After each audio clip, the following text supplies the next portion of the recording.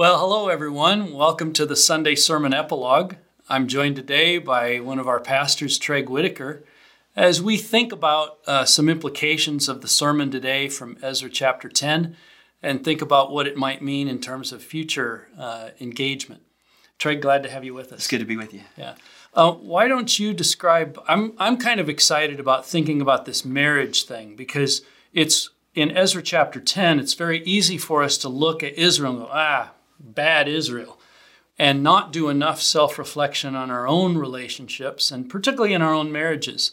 And I know you have some things in mind for where we're headed at the beginning of the year that might be helpful for our people to know about. What's that involve? Yeah, I am looking forward to beginning in February, the first Sunday in February, where we're going to take a focused look at the marriages in our congregation.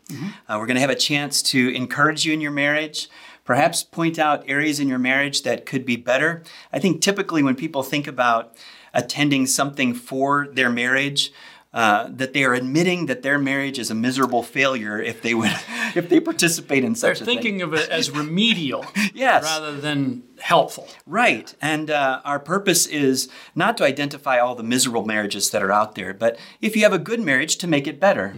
And we're going to take the 4 weeks of February, the first 2 Sundays in March, and focus on marriage. Great. Yeah.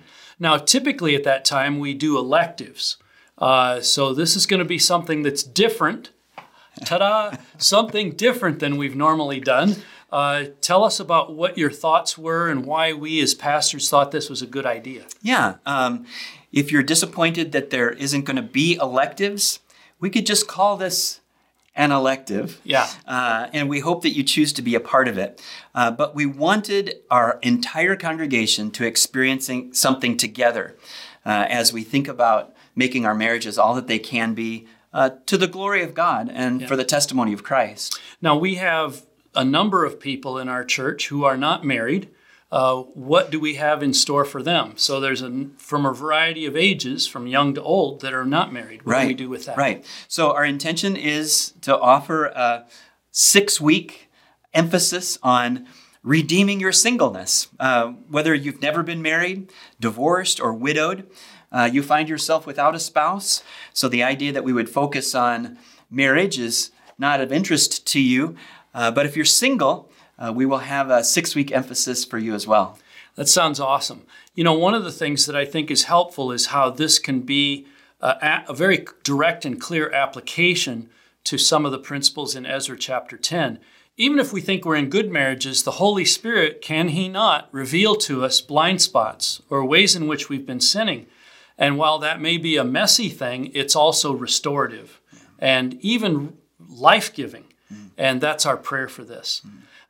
Did you want to share a little bit about who's going to be our presenter? Sure. We're very excited to have as our special guest Ralph Wingate, who you may know as the senior pastor of Calvary Baptist Church. He served there for decades here in our community, but has retired and has an itinerant teaching ministry. So he's preached at pulpits across the country, actually, since his retirement. But we're going to have him here for 6 consecutive Sundays, helping us to focus on what it means to have a godly marriage. And those times where he will be speaking in that specific marriage course will be at both 9 o'clock and at 10:30, so that if you're in the habit of going to the 9 o'clock service, you can go to the 10:30 session with Pastor Wingate, or vice versa. So we're making that readily accessible to you. That's right. Yeah, I'm just really excited about the opportunities that are lie before us in the weeks and months ahead. And I know we'll get through a very busy holiday season. Typically at the beginning of the year, some of the things that have kind of gotten a little frayed become more aware. And this is a time where we can really refresh that. So be looking forward to what's going to be happening in February. Thanks for joining us, Treg. I enjoyed it.